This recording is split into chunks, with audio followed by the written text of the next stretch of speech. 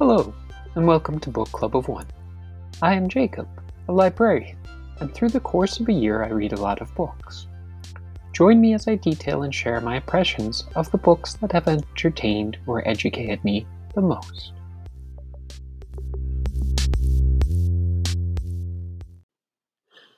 Welcome to the first Cannabilized episode. Here you'll hear about books already featured in prior episodes of Book Club of One centered around specific themes or seasonality.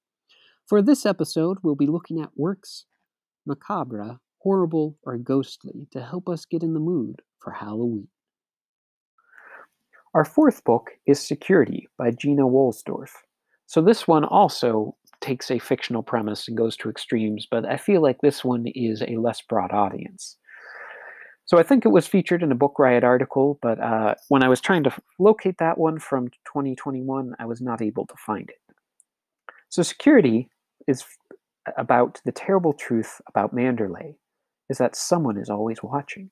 Mandalay Resort is a gleaming new 20-story hotel on the California coast. It's about to open its doors, and the world, at least those with the means to afford it, will be welcomed into a palace of opulence and unparalleled security.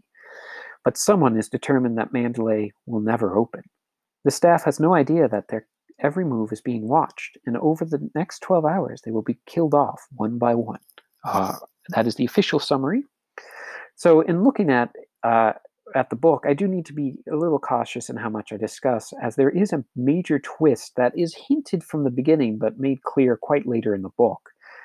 So between that twist and the stylistic choice, or potentially gimmick, depending on your view of it, of having split paragraphs to show events taking in place in more than one location is what made me feature this book. So how that works is, throughout the events of the book, they might have the killer doing one thing while some of the other staff in the hotel are doing other things. So the author has handled this by having side-by-side paragraphs, or maybe a little split section in the text to kind of show the different things that are viewable through the security system. So Goodreads' summary and some of the other official summaries bill it as a blend of romance, thriller, and a mystery. And if we're all honest, it reads much more like a slasher film. Gory deaths with some touches of humor and slapstick. There is also a very belabored and tired love story. The main character is Tessa, who is basically the assistant to the owner of the hotel, Mandalay Resort. And she's visited at work by her adopted stunt motorcycle riding brother, who has finally come to tell her how he really feels after they've been apart for so many years due to the death of his twin brother. So yeah, lot of stereotypes and tired themes. And unfortunately, it does fall into this slasher stereotypes, where some of the first people killed are the minority characters, and it is the whole book is marred by the poor choice of having the only gay character portrayed as a lazy, duplicitous prankster. So, read if you're interested in the slasher theme, but it is still somewhat problematic. Book 4 takes us back to Halloween with Tiny Nightmares, very short stories of horror, edited by Lincoln Mitchell and Nadzeli Nito. So Lincoln Mitchell is a white American writer and editor. He teaches fiction writing at Sarah Lawrence College and Columbia University. Nadzeli Nito is an American Latinx poet, author, and editor. Nito is on the board of Latinx in Publishing and an editor of literary fiction. She is the editor of several anthologies and is currently editor-at-large for Flatiron Books. I came across this through Book Pages magazine under their featured Halloween books, in the same article that Strange Women from last episode was featured. So Tiny Nightmares is a collection of over 40 new short horror stories by emerging and established authors. Each story of 1,500 words or less includes works by authors previously featured in this podcast, such as Stephen Graham Jones and Brian Evenson. So, unfortunately, I was not able to get to this in October because it would have made for a great Halloween read. The stories are divided into four rough category groups, such as the body and viscera, and those are provided with some drawings to help separate those columns. But lots of ground is covered across these stories.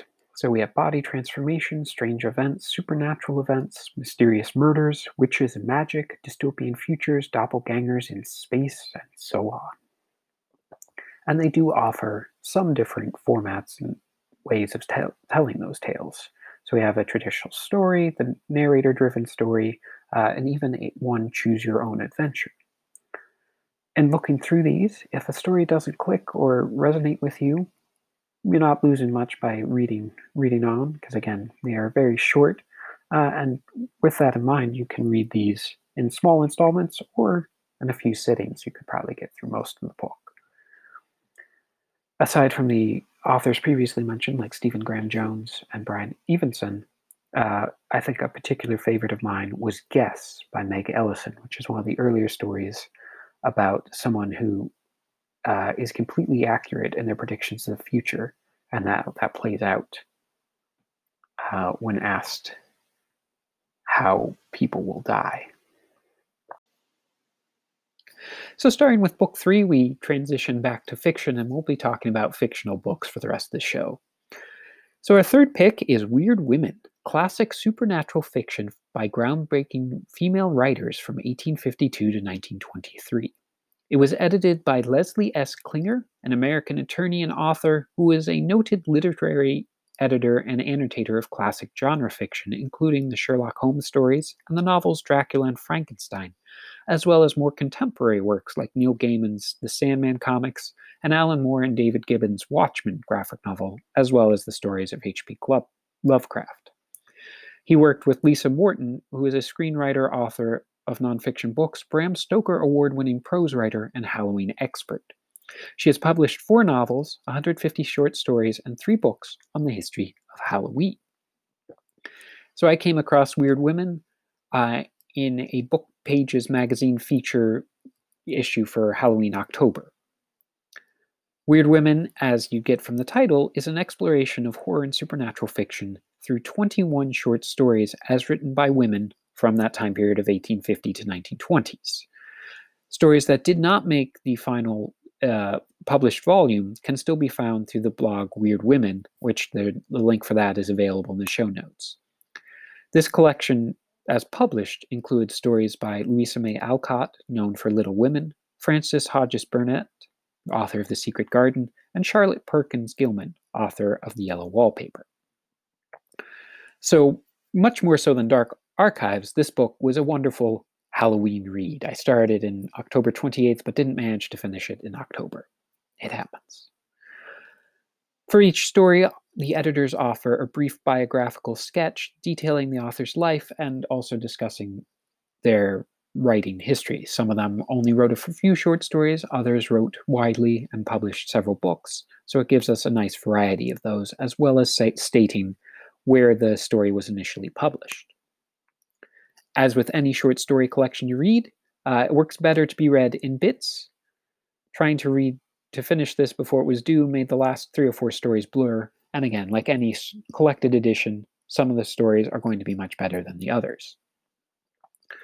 However, within the category of supernatural fiction, it's nice to see such a divergence of topics or creatures. So in these stories, we have ones centering around werewolves, ghosts, hauntings, mummies, and mad scientists. My particular 3 favorites are The Third Drug by Edith Nesbit, which, to try and give you a non-spoiler summary, is a man fleeing robbers finds shelter with a lonely surgeon who might have more in mind than just helping him heal his knife wound. Lost in the Pyramid, or The Mummy's Curse by Louisa May Alcott, focuses on Paul Forsyth when he returns from an Egyptian expedition with a box of mysterious seeds, and he and the professor he traveled with decide to plant them, and then they deal with the repercussions of what grows from those seeds. And finally, The Werewolf by Clemence Hausman, Mysterious woman visits a family, and whoever she kisses disappears and is assumed dead. Can a twin brother save his twin from her kiss as he runs off into a winter's night, tracing the mysterious woman? So, again, certainly worth an exploration. Our second book of the episode, Salvation Day, takes us to space. It is written by Callie Wallace, a white American fiction writer. She holds a doctorate in geophysics and a background in geology. She attended the 2010 Clarion Writers Workshop and has devoted herself to writing. Her short fiction has appeared in Clark's World, Fantasy and Science Fiction, Asimov's, Lightspeed, and Tor.com, among others. To date, she has published 5 books, with the latest being Dead Space, which was released in March of 2021. I came across this book through a Book Riot article titled "The Call is Coming from Inside the Spaceship" that was published in March 2021. Salvation Day is set in a dystopian future. The House of Wisdom, a massive exploration vessel, has been abandoned and left in Earth orbit after a deadly virus broke out and killed all but one of the crew. But now a cult seeking a future off Earth has kidnapped that survivor, Jazzwinder Bhattacharya, in the hopes of securing their future. But when the ship was brought out of stasis, so did whatever it was that killed the crew, too. So Salvation Day is engrossing. I pretty much read this in roughly one sitting, or at least one whole evening. It changes viewpoints between one of the cult members, named Zara, and Jazzwinder, and occasionally the perspective of others who are with them. It is a medical horror mystery playing out in a science fiction setting. So the setup of the book is there's a shuttle of young hopefuls going off to space station to start their internships in the very beginnings of their career now that they've completed school. And the cultists capture that shuttle and divert it to the House of Wisdom. And then things occur, and the rest of the story largely takes place on that ship, the House of Wisdom. So it is a medical horror mystery playing out in a science fiction space setting. So while they're on the House of Wisdom, Jazz was the sole survivor, so he's reliving his buried memories as they explore the ship. So he's remembering what it was like to be on the ship, discovering what happened to the people who were left behind that he didn't know about. And some of them are found in rather surprising states that certainly leads him to have almost a breakdown as he's exploring the ship. So if you recall from an earlier episode, the Children of Time focused on an Ark ship setting out from an older Earth with an academic needed to translate. And there are some similarities in this. So there's an Ark ship involved in the plot, and the work of an academic does play into it, particularly as you learn more about Zara's background. But not wishing to spoil too much, I'll leave that to you if this sounds interesting. For our final section, we're going to be doing something a little different. The last 2 featured books are by the same author. One of them I really enjoyed, and the other not so much. And like many other books this episode and the show in general, they both could arguably center on what would you do for your loved ones or family.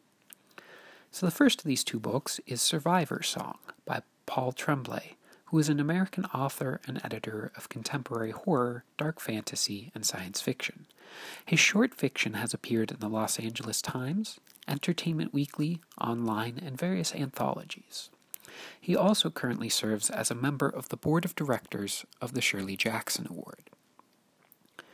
So I'd first begun to be interested in Tremblay's works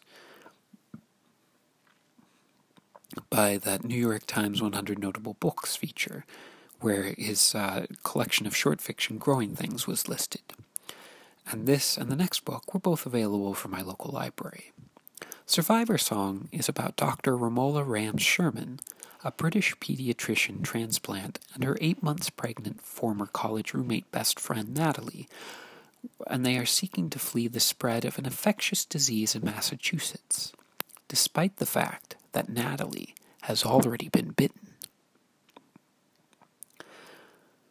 So this book is zombie related, but the rabies is the method for how the zombiness is spread. It's not the traditional coming back from the dead.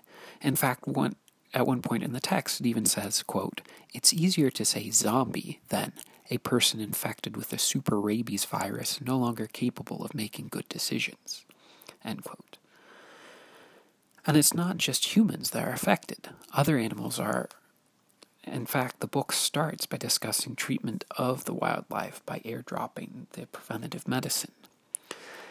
So I am going to echo things I saw in many of the Goodreads review, and that this was a very unintentionally well-timed publication, as it was very creepy to read amidst our pandemic, because the book opens with characters in a lockdown only journeying out of the home for food or medical needs. And I know I've mentioned before in the show that the zombie fiction genre is one I like to read from. And often my favorite parts of those books, specifically in World War Z as the example I think of, the best parts or most interesting to me are the explorations of the way society breaks down. And here in Survivor Song, we have the erosion of trust in others, failures of needed emergency services, both the police and medical, and linking up and splitting up from other survivors as their competing priorities lead to brief alliances that splinter when they are no longer meeting those goals. So if you like horror or zombie-related fiction, you might find something to like in that. So our last book of the episode is The Cabin at the End of the World, also by Paul Tremblay. And again, I found this from my local library. So The Cabin at the End of the World is about 7-year-old Wen and her two dads, Eric and Andrew, who are vacationing at a remote New Hampshire lake cabin when a stranger unexpectedly appears in the driveway. Leonard is the largest man Wen has ever seen, but he is young, friendly, and he wins her over almost instantly. Leonard and Wen talk and play until Leonard abruptly apologizes and tells Wen, "None of what's going to happen is your fault." 3 more strangers then arrive at the cabin carrying unidentifiable, menacing objects. As Wen sprints inside to warn her parents, Leonard calls out, "Your dads won't want to let us in, Wen, but they have to. We need your help to save the world." So where Survivor's Song was fueled by the spread of a disease, here we have we have a single location, and it's the terror of home invasion. We also have multiple viewpoints, as each section is broken up into the viewpoint of those 4 strangers and Wen and her family. And with that hyper focus on the small scale of that cabin and the area immediately outside of it, we do hear reports from the wider world, but it's unclear really what is happening. Can you trust this information you're provided? It is a struggle to keep loved ones safe in unexpected situations, and there is also a possible sub-theme of acceptance, as Andrew and Eric are a same-sex couple. I don't recall if they are married, but they are definitely cohabitating, and we get a biography of each of them talking through their upbringings and coming out to their family and the strains involved in that. And there is a subplot related to a hate crime against one of the characters when they were in a bar. So for this one, the stakes are pretty well settled from early on. The strangers want to get in the cabin, and it's more than likely they will. So then it's just a matter of what's going to happen to the family. And most likely, they're not all going to make it out. It begins with them talking about two of the characters talking about capturing grasshoppers and putting them in a jar. And that is a nice shortening of the story. The characters are those grasshoppers in the jar, and we'll see if they make it out alive.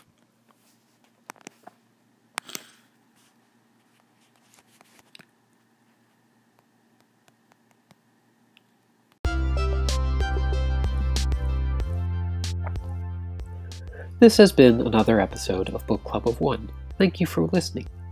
I welcome constructive criticism and book recommendations Or even if you found a book through this episode and want to share the story, feel free to reach out through Instagram and Gmail at Book Club of Uno. Book Club of One is recorded and distributed by Anchor.fm. And remember, no one should be shamed for reading.